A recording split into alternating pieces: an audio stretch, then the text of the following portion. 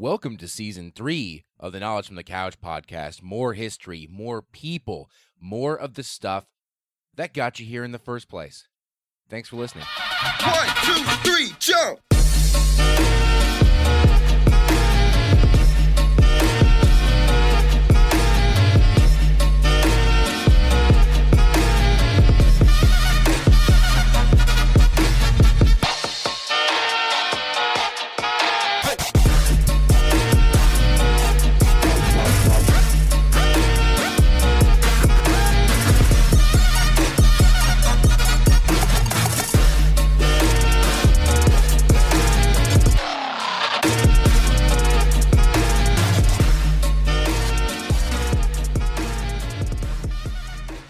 Hey guys, welcome finally to the premiere episode of Season 3 of the Knowledge from the Couch podcast. I am Kyle, as of yet, your host.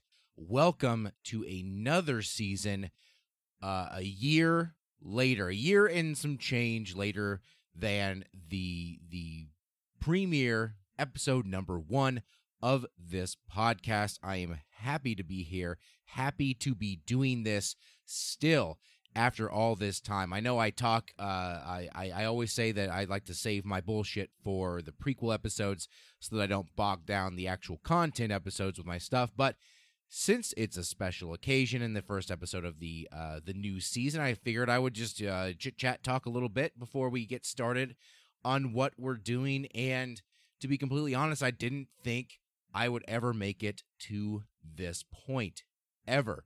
I really didn't think that I would even make, 10, 15 episodes, that I would run out of steam, or I would run out of inspiration or what have you by, episode 8 and be like, well, I guess it was a good run. Good for me. I did something. Bye. Somehow, 1+ year later, we're still cranking out episodes, and we are getting pretty close to 50 of those episodes, and my plan is to make at least 50 more episodes after this one, and then we're going to see kind of how we're doing and where we're at. So, plenty of content coming up in the future. Guys, I am excited to be here with you again on the premiere of the 3rd season of the show. This season, nothing too crazy or special that we're going to be doing in relative terms. I think a lot of it is going to be along the same lines as the 2nd season, with a little bit of a dash of the 1st season thrown in there. And of course, when people are available to come over to my place, I will record some episodes with other people being someone else, and we'll either tell a story to them and they can react to it, or they can tell me a story and I can react to it, or we can just chit-chat about something. I don't really care, but that's coming up this season as well. But unfortunately, today that is not going on. Today you're just going to get a classic old historical story about a historical figure today. So I guess sit back and relax and enjoy the premiere episode of this season, the Season 3, episode number 1. We're going to talk about Captain James Cook, the sailor, and towards the end of the story, we are going to loop it back and put it into context with what we will be doing for the next episode of the podcast. So, without further ado, let's just skip all the bullshit I just talked about. Thanks for tuning in, by the way. I really appreciate those who are still here. If you are still here, go tell your friends and family and others about the show if they like history and they want to hear something about history. You just want to hear a story about something interesting. Let them know about it, and I'd be glad to continue doing that if that's all that goes on. We'll get to more of that shit at the end of the episode. Like I said, without further ado, let's talk about British sailor and captain of the high seas, James Cook. Knowledge from the Couch podcast, guys. Stick with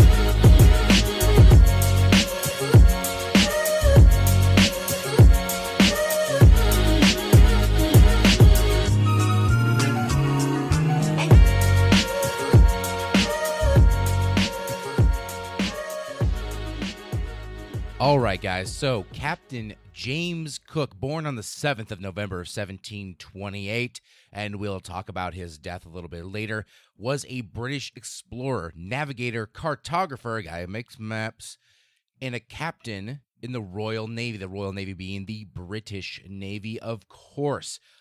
James Cook is one of those guys that isn't quite thought of in the same sense as guys like,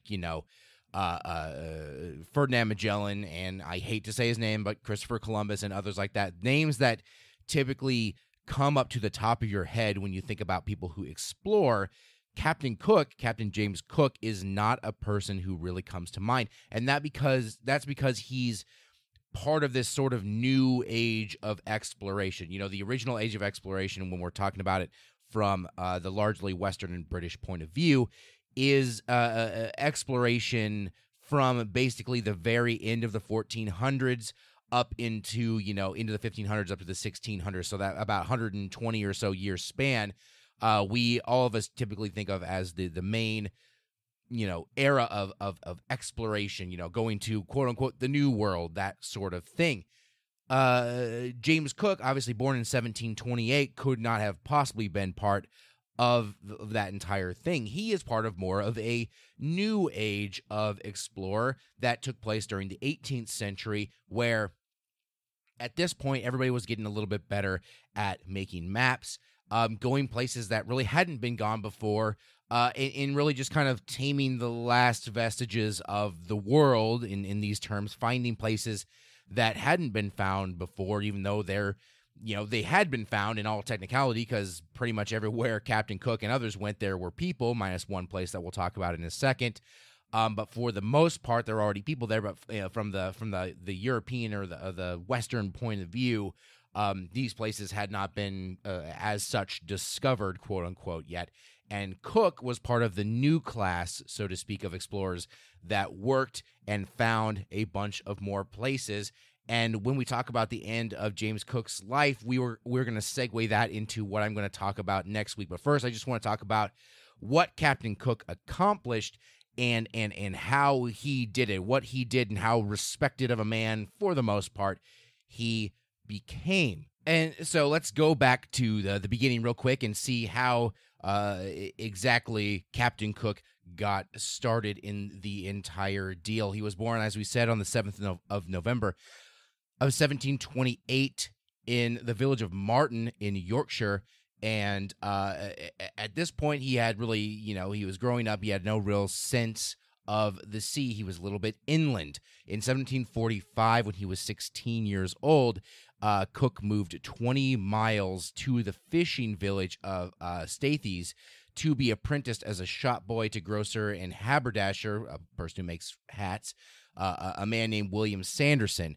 At this point, this is when Captain Cook sort of caught the fever, so to speak, of the sea, because now he was in a fishing village. He would go to work, and he would just see the ocean, and he would be like, man, I think I just want to be out there doing something out there.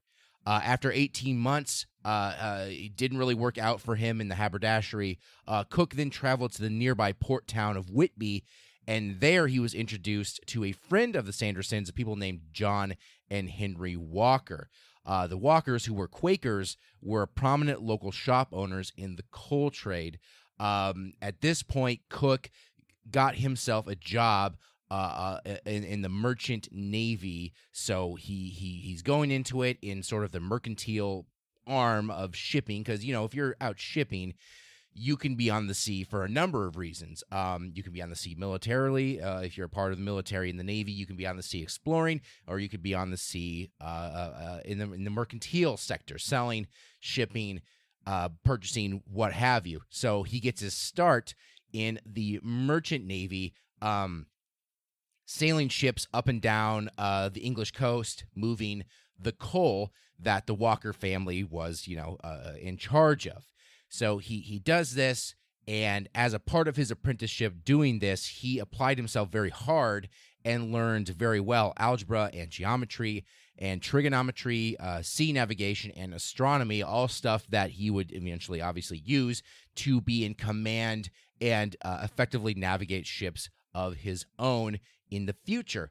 After his 3-year apprenticeship was done with the coal company, Captain Cook then began working on trading ships in the Baltic Sea. So he moved into Europe to the east a little bit. He hung out there, did what he did there, progressed through the merchant ranks, and eventually got aboard a bigger ship called the Friendship. In 1755, within a month of being offered command of that vessel, so he was working hard trying to get, his own command because he wanted to be in charge of his ship. In 1755, he then just said, fuck it, and volunteered for service in the Royal Navy when the British were arming themselves up for what would become the 7 Years' War, or if you listen to my American Revolution podcast, the end of the last season, the French and Indian War, as it was known over in the colonies at the time. It sucks because he had to basically start all over again at the bottom of the barrel rank-wise, but he knew that if he worked hard in the military, that he would be able to continue to, reapply himself, rise through the ranks quickly, and end up getting a better command when it was all said and done. So he entered the military service on the 17th of June in 1755. Cook's first posting was with the HMS Her Majesty's Ship, or His Majesty's Ship, depending on who was in the monarch in charge of Britain at the time, the HMS Eagle, serving as an able seaman and master's mate under Captain Joseph Hamar for his first year or so aboard, and then Captain Hugh Palliser thereafter. Now, you'll have to excuse me because I sort of just caught myself in a little thing. I've been calling him Captain Cook this entire time. He, at this point, is not a captain in his own right. He is a part of the Navy, but he does not have command quite yet of his ships. I just think it's a cool name, Captain Cook. Just rolls off the tongue, so you'll have to excuse me. In October and November of 1755, so just a few months after he entered the Royal Navy, he took part in the Eagle's capture of one French warship and the sinking of another, following which he was promoted to boatswain. And in addition to his other duties, this was a humongous promotion very quickly along the line. He then gained a temporary command, temporary being the working term, in the next year, March of 1756, when he was briefly the commander of the cruiser, a small cutter attached to the Eagle while on patrol. So he was already showing these glimpses of the ability to command a ship, and he was given command of this small little cutter boat that would go along with the HMS Eagle while they were on patrol. This is a good thing for him because everybody's basically realizing, hey, this guy knows his shit. He should definitely be in charge of these ships. Eventually, Cook found his way across the pond, so to speak, and served in the sort of northeastern Canadian portion of the 7 Years / French and Indian War, where he took temporary command as well of the HMS Pembroke. Him and other of that crew took part in a major amphibious assault that captured the fortress of Louisbourg from the French in 1758, and he also participated in the siege of Quebec City in 1759. Now, during this time, he demonstrated this humongous talent for surveying and cartography, like we were talking about, people who make maps and people who survey the land. And he himself, along with his crew, was responsible for mapping much of the entrance of the gigantic St. Lawrence River that runs into like Hudson Bay and others into Canada during that siege, which allowed the British forces to actually make effective attacks against the French opponents during this time. His surveying ability was so goddamn highly revered that in the later 1700s, he had made these super intricately detailed maps of Newfoundland, which is, like we said, up in northeast Canada. And these maps, like, I'll include a picture on the Facebook page once the episode is uploaded, are super detailed. Like, for it's amazing. It's absolutely amazing how many tiny little things are present on this map. I mean, it's about as good as you're ever gonna do if you're not using basically satellite technology and GPS to find anything. Like, it is an amazingly detailed map. It shocks me how good this sort of thing was back in the 18th century. So much so that his map of Newfoundland was used for over 200 years. That's insane how fast technology moves. His map was so goddamn good that it was used for over 200 years after he had it published. And this is when the travel bug sort of hit James Cook. At this point, he knew that he wanted to go around and find new stuff and explore and do all of the interesting things that he wanted to do when he first got, the lure of the sea in his blood. And so the focus of James Cook's career turns from military-based to exploration-based. In 1766, the Admiralty of the Navy engaged Cook to command a scientific voyage into the Pacific Ocean. The purpose of this voyage was, at that point, to observe and record the transit of Venus across the sun. So you would look at the sun with a specialized, sort of instrument. If you want to talk about looking at the sun, go way the hell back at the beginning of this podcast. About a year ago, I did a podcast on eclipses. Very interesting. Notwithstanding, this voyage was to record the transit of Venus across the sun for the benefit of the Royal Society inquiry into a means of determining longitude on Earth. Now, sailors had a pretty decent idea of how latitude and longitude were on Earth at this time, but there was no real good exact way in science to really pin down, an exact, however many degrees of longitude, however many degrees of latitude you were sailing. So at this point, they're like, hey, go to the South Pacific where you can see Venus very clearly, make transit across the sun. You're going to go do that there. And we have, by the way, a sweet, sweet secret mission for you after you're all done. And Cook's like, oh, okay, I can do this. So literally, he has his ship, and inside of his ship, the HMS Endeavour, there's like a sealed box that it's like open when you're done with part one of your adventure. So he's like, ooh, I'm in a little like fun, sort of, I don't know what I'm doing sort of adventure. So he's promoted to lieutenant, which grants him sufficient status to take a command. He then is in command of the HMS Endeavour, and they depart from England on the 26th of August in 1768. His crew then goes across the Atlantic Ocean, down the east coast of South America and round Cape Horn, which is the bottom of South America, and continue westward across the Pacific Ocean, eventually arriving in Tahiti on the 13th of April of 1769, where they were going to make their observations of the Venus transit. In the end, though, the result of the observations were not as conclusive or accurate as had been hoped. Once the observations were completed, Cook then goes and gets that sealed box and opens it up to see what his next adventure is going to be with his additional instructions for the second part of his voyage. And these were to, quote, search the South Pacific for signs of the postulated rich southern continent of Terra Australis. Now, the northern hemisphere was at this point pretty well known. What's going on, where stuff is, what's happening.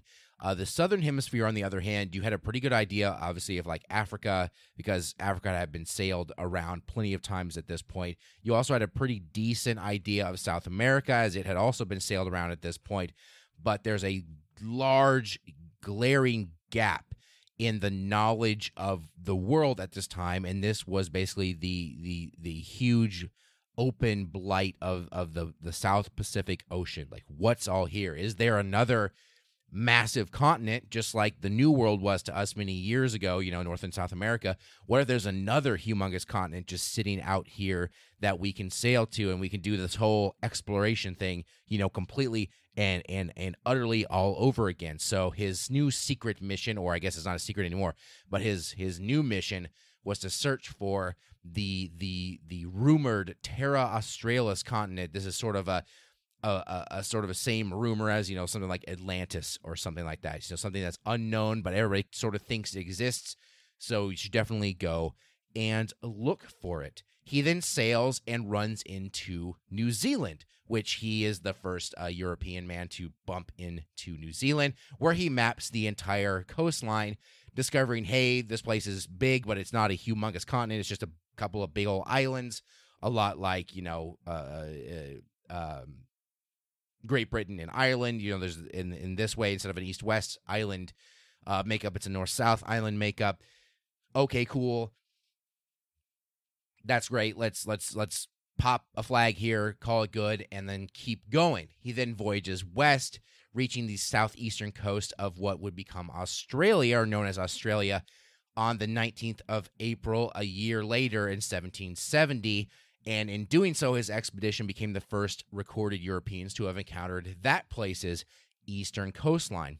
A few days later, on the 23rd of April, he made his first recorded direct observation of indigenous Australians, or Aboriginal people that you might see today at Brush Island near Bali Point, noting in his journal, quote, "And were so near the shore as to distinguish several people upon the sea beach. They appeared to be of a very dark or black color, but whether this was the real color of their skins or the clothes they might have on, I know not," unquote. Then on the 29th of April, Cook and his crew made their first landfall on the mainland of the continent at a place now known as the Kurnell Peninsula. Cook had originally christened this, as Stingray Bay, but he later crossed this out on his map and named it the Botany Bay.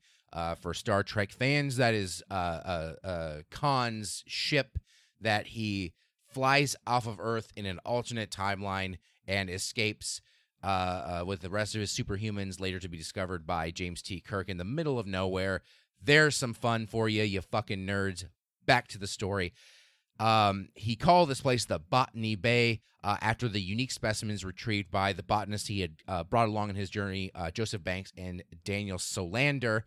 It is here that he finally made first contact with the Aboriginal tribes that he had seen. He then departed the Botany Bay and continued northwards. He stopped at Bustard Bay, known now as 1770, on the 23rd of May of 1770. On 24th of May, the next day, they went ashore, continuing north. On the 11th of June, a mishap occurred when the HMS Endeavour ran aground on a shoal of the Great Barrier Reef. We know that thing is now just, this gigantic thing off the east coast of Australia. And then nursed into a river mouth on the 18th of June of 1770. The ship was very badly damaged, and his voyage had to be delayed by nearly 2 months while repairs were carried out on the beach near the docks of what would become Cooktown, named after our man Cook, in Queensland at the mouth of the Endeavour River, named after his ship. Eventually, when the ship was repaired, they continued sailing through the Torres Strait, and on the 22nd of August, Cook landed on Possession Island, where he claimed the entire coastline that he had just explored as now flag in the ground British territory. He then went back to England, up past Indonesia and Jakarta, kind of going that way around Africa and back to England in that direction, going, hey, cool, we made it all the way around the world in an interesting little circumnavigational thing. So, in the interlude, because he's going to make a couple of more big old journeys, in the interlude, he goes and publishes a bunch of journals of his travels, and they become extremely popular, especially among the scientific community. He becomes sort of a folk hero, sort of legend hero, type of guy. Like, this is a guy who's like a modern day sailor, explorer. Look at this guy just going out there and just finding shit that we never knew existed. Hey, that's great. That's wonderful. Look at this guy. So when you have great success like that, you often get commissioned to do all of that stuff all over again. He was promoted in August of 1771 to the rank of commander, and in 1772, he was then commissioned, as we talked about, to lead another scientific expedition on behalf of the same Royal Society to continue to search for the hypothetical Terra Australis. Now, you can hear in the word Terra Australis, oh, that sounds like Australia. It's, that is no coincidence, but when you look up, especially when you're researching on what those people thought of Terra Australis, they didn't have what Australia is in mind. They had more of a gigantic continent that would be huge, like North America and South America, in mind. But Australia eventually was the thing that took the namesake of Terra Australis. Anyhow, back to his journey, people still think that this Terra Australis must exist. There is plenty of evidence to the contrary, saying, hey, we found a lot of these big islands, and honestly, Australia, which is fairly big on its own, is basically continental in size, which, to this day, Australia is considered a continent of its own. People say, now, Australia, it's big, whatever. We're really looking for this humongous continent. It has to be somewhere. So Cook, go back and try to find this place. So he takes command of now the HMS Resolution on this voyage, while another man named Tobias Furneaux commanded its companionship in this journey called the HMS Adventure. Cook's expedition circumnavigated the globe at an extreme southern latitude, so real close to the Antarctic Circle, in fact, becoming one of the very first to cross the Antarctic Circle on the 17th of January of 1773. In this Antarctic fog that was all around him, Furneaux then made his way to New Zealand, where he lost some of his men during an encounter with the native Maori tribes, and eventually himself, not with Captain Cook, sailed back to Britain because he was like, fuck this, I'm out of this, where Commander Cook at this time continued to explore the Antarctic region, reaching as far south as 71 degrees and 10 seconds south on the 31st of January in 1774. Cook almost encountered mainland Antarctica, but turned towards Tahiti at that point to go back up and resupply his ship before he were to do any of that sort of thing. He then resumed his southward course in a second, but ultimately fruitless attempt to find the supposed continent. On this leg of the voyage, he brought a young Tahitian named Omai, who proved to be somewhat less knowledgeable about the Pacific than the Tupai that had been on the first voyage. And on his return voyage to New Zealand in 1774, Cook landed at the Friendly Islands, Easter Island, Norfolk Island, New Caledonia, and Vanuatu, just, looking up and mapping all of these different places. Before returning to England on a less fruitful, adventure than he had the first time around, Cook made a final sweep across the South Pacific from Cape Horn and surveyed, mapped, and took possession of, for Britain, of an island called South Georgia, which had been explored about a century earlier, but he made a more detailed map of this entire region here. He also discovered the Clerk Rocks, and he also discovered the South Sandwich Islands. He then turned north to South Africa. At this point, he's making his way back up to England, and eventually did make it back to England. His reports basically after he returned home, finally put to rest the popular myth of Terra Australis. So everybody's like, okay, in the end, Terra Australis must not exist. You went super fucking far south. It was really cold, super foggy. There's just, unbeknownst to them, they didn't actually hit mainland Antarctica, which, is another thing. But in terms of this idea of this new gigantic southern continent, that wasn't going to be it. Antarctica has nothing but arid, icy, snowblown nothingness on it. There are penguins, and there are a couple things in the north, the very northern type of, areas of Antarctica, or the coastal areas. But as you go inland, it's just like, oh, fuck it, there's nothing here. There's the South Pole, and then there's just miles and miles and miles of nothing. And today, Antarctica is extremely desolate and difficult to get to. You can only imagine back at this point where everybody's just like, fuck that. We're not even going to try this. Cook's second voyage did mark, though, a successful employment of the Larkham Kindle K1 copy of John Harrison's Marine Chronometer, something to tell you time on the ocean blue, which enabled Cook to calculate his longitudinal position with much, much greater accuracy than he did with the Venus transit on the first voyage.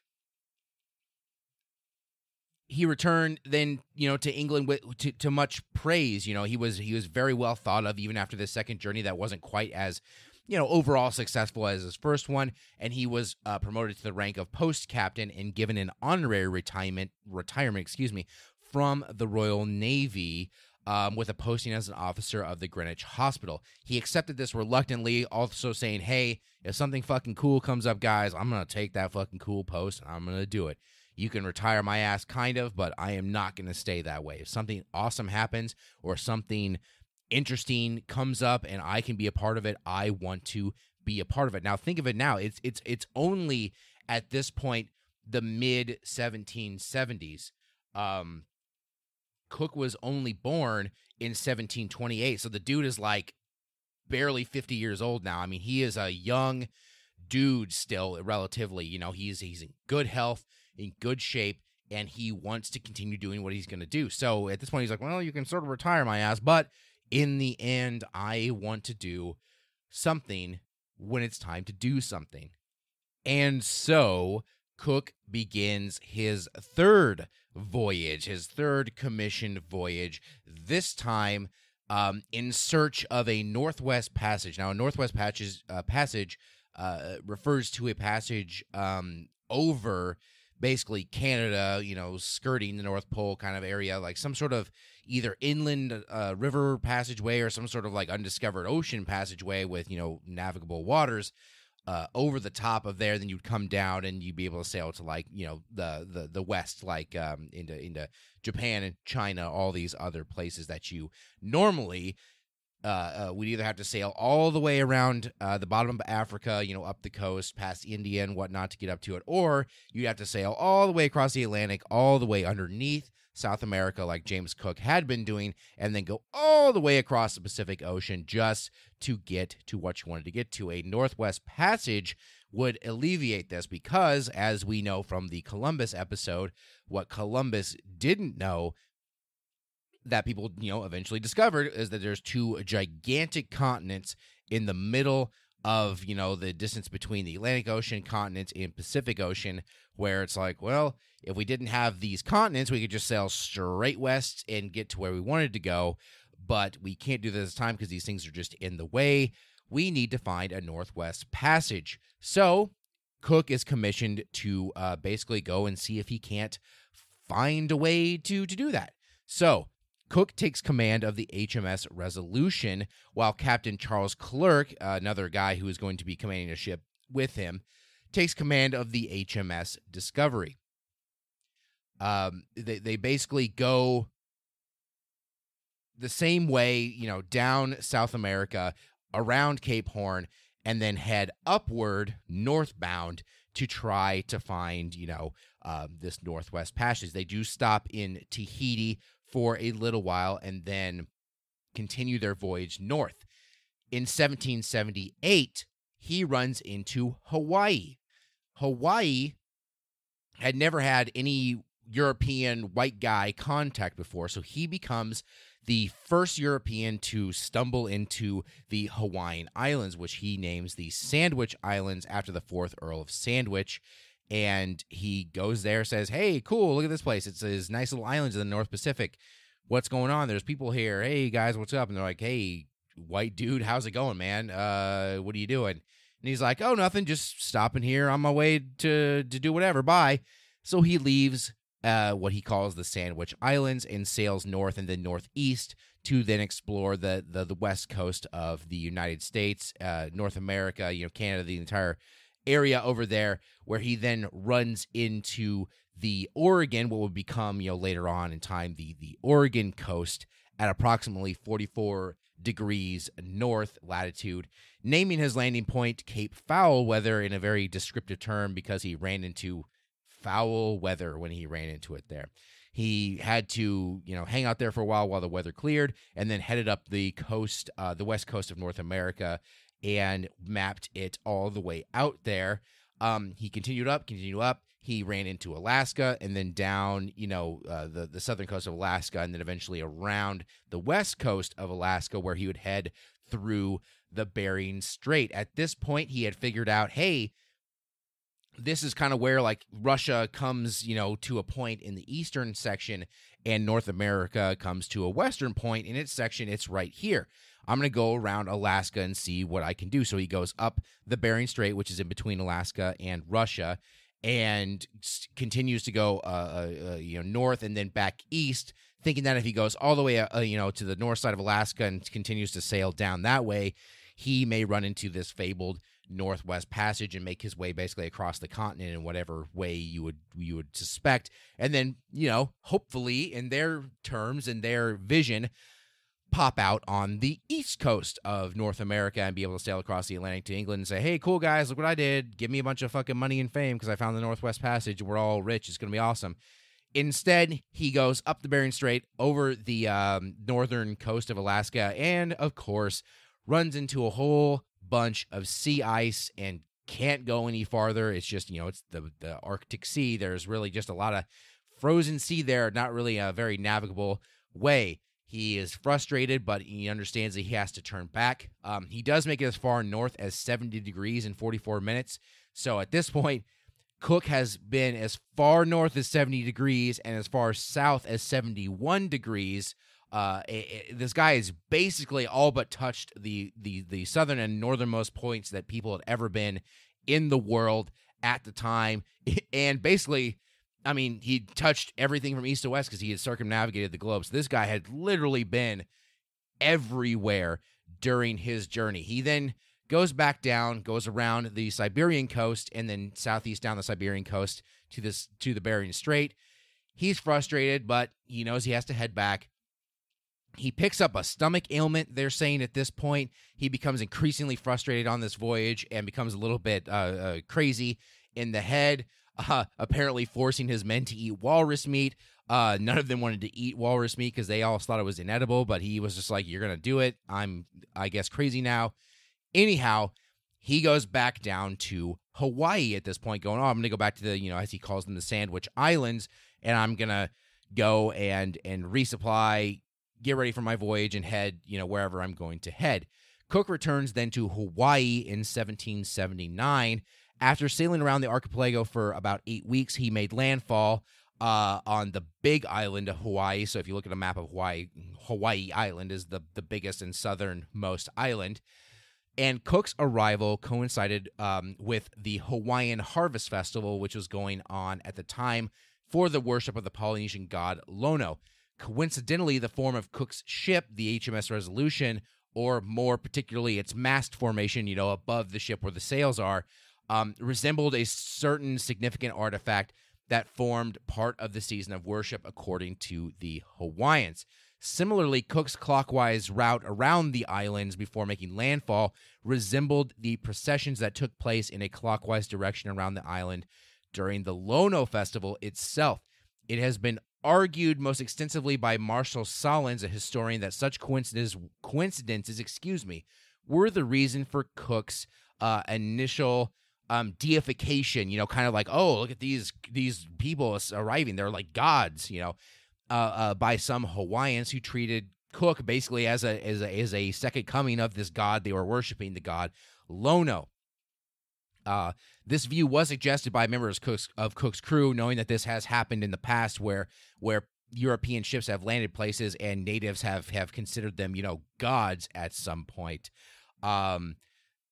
There's really not as much broad evidence that suggests that they were like getting on their knees and worshiping, James Cook as a god, but there are arguments also to be made that maybe there was, if you've never run into these type of people on these insane sailing ships before, maybe you would think, hey, what the fuck is going on? Who are these people? Are they the gods that we're worshiping during our festival? So he makes landfall, and after a month's stay, Cook attempts to resume his exploration of the Northern Pacific. Shortly after leaving the Hawaiian island, however, the Resolution, the HMS Resolution, his ship, its foremast, the one in front, broke, so the ships had to return to the bay to make some repairs again. So he's hanging out for a month saying, all right, guys, cool, I got to go, continue my journey, goodbye. Oops, my ship's fucking broke, I got to come back and fix it. During the fixing portion, tensions then rose between the Europeans of the ships and the Hawaiians of the island, and a number of fights and quarrels and little skirmishes broke out between the two. An unknown group of Hawaiians then went to one of Cook's ships and stole one of his small boats. The evening when that cutter was taken, the people had become, quote-unquote, insolent, even with threats to fire upon the Europeans under Cook's command. Cook then attempted to say, well, fuck it. If they're going to take my boat, I'm going to take their king. At this point, Hawaii is a kingdom, a sort of certain monarchy sort of situation. So Captain Cook then attempts to kidnap and then subsequently ransom the king of Hawaii, Kalaniʻopuʻu. I hope I said that right. Hawaiian words shouldn't be that hard because they don't have as many consonants and vowels as as the English language. But I look at it and I'm like, I can't. The following day, on Valentine's Day of 1779, Cook then marches through the village going, I'm going to find that fucking king. He's coming with me. Cook finds him, takes the king by his own hand. He literally grabs the guy and leads him willingly away. One of that guy's favorite wives and two chiefs approach the group as they're heading back to their boats. They plead with him not to go. Don't go. Don't let this guy take you. An old kahuna, or a priest, begins to chant rapidly while holding out a coconut, I guess, an attempt to distract Cook as his men and a large crowd, a mob, basically you begin to form at the shore. The king then goes, oh shit, this guy's not like gonna do anything nice to me. He's actually a bad guy. He's my enemy. So the king is like, fuck Captain Cook. I'm out of here. As Cook's is like, okay, whatever. I'm out too. I'm gonna leave. Cook turns his back to the ship to help launch the boats. He is then struck in the head by the villagers and then stabbed to death as he fell on his face in the surf. So Cook does all this stuff for his life, and at the very end of it, lands in Hawaii, gets in trouble with the native Hawaiians, and is subsequently killed by them. This is the end, the inauspicious end in 1779 of Captain Cook's journey in sailing, and I guess also in life. A few more of his people are killed as well before they eventually do escape from this massive sort of skirmish. In the end, Cook did leave, as before his death, he did leave quite a bit of legacy because he went so many places. Cook's 12 years of sailing around the Pacific Ocean contributed a great deal to European knowledge of the area, like we talked about. Several islands, such as the Sandwich Islands, known as Hawaii, were encountered for the first time by Europeans, and his more accurate navigational charting of large areas of the Pacific was an extremely major achievement. He, to create accurate maps, latitude and longitude had to be accurately determined, and he helped do this with his first and second voyage, where, everywhere that he did eventually go. Cook succeeded in circumnavigating the world on his first voyage without ever losing a single man to scurvy. Scurvy was a huge issue, especially with sailing men, because they didn't really understand what fought scurvy off. This was an unusual and weird accomplishment at the time. During so, he tested several preventative measures, but the most important was frequent replenishment of fresh food, and, probably by accident figured out, hey, if I just get a bunch of vitamin C in me, scurvy isn't going to happen. So this frequent, getting fresh food not only let his men eat better in the overall term, but also not eat like old, rotten, shitty food that A, wasn't going to give you the nutrition you needed, and B, was rotten and full of disease. Anyhow, so Cook somehow miraculously was also an extremely good ship's captain when it came to looking after the well-being of his crew. In New Zealand, they often view the coming of Captain Cook as the beginning of white European colonization of the New Zealand island. Australia is a very similar sort of situation. The two botanists that he brought along that we talked about before, Joseph Banks and Daniel Solander, went with him on his first voyage and collected over 3,000 plant species in that, Botany Bay area. And Joseph Banks himself subsequently strongly promoted the British settlement of Australia. And, of course, that sort of ended up happening. British people sending their prisoners at first to Australia as a penal colony, and eventually being like, oh, this place is kind of nice, so we should just all live here. And now, as we know, Australia is part of the British Commonwealth. So basically, Cook is this insane navigator. He goes literally everywhere in the world, finds all these different places, goes as far south as Antarctica almost, and as far north as the, Arctic Circle, and basically everywhere in between. He runs into Hawaii, which at that point was an unknown to the European powers, and unfortunately meets his untimely death on the Hawaiian Islands as he gets pissed off and tries to kidnap and ransom the Hawaiian king at the time.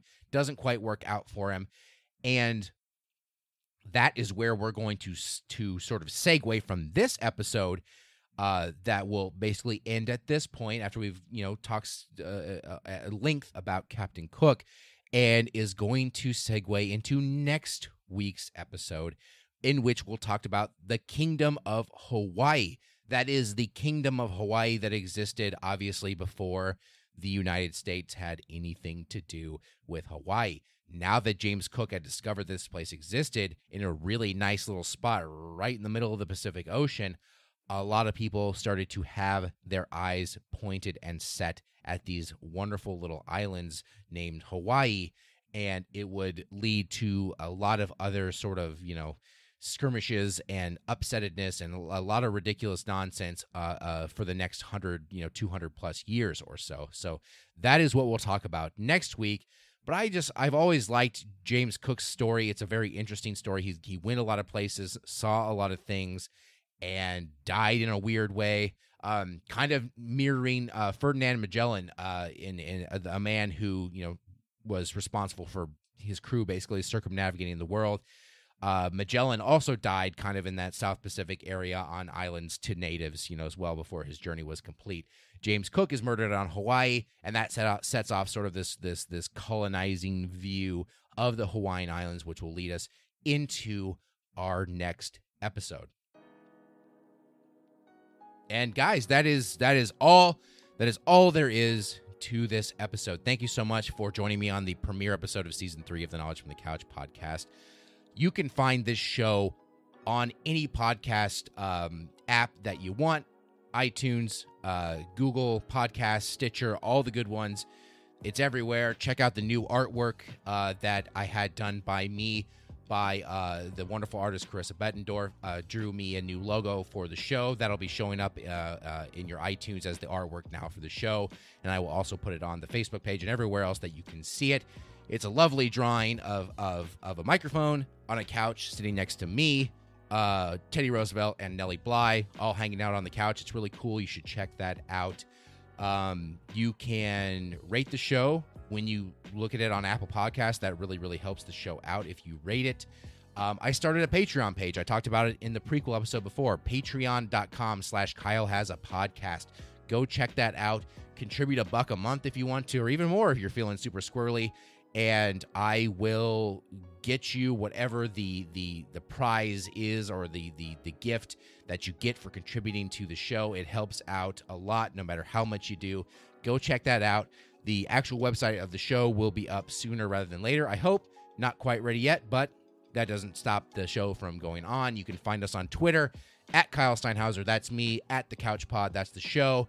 On Facebook, search Knowledge for the Couch Podcast, and you can find it there as well. Guys, that is all I have for this week. Tune in for the next episode where we talk about the Kingdom of Hawaii. Guys, as I always say, be nice to each other and live long and prosper.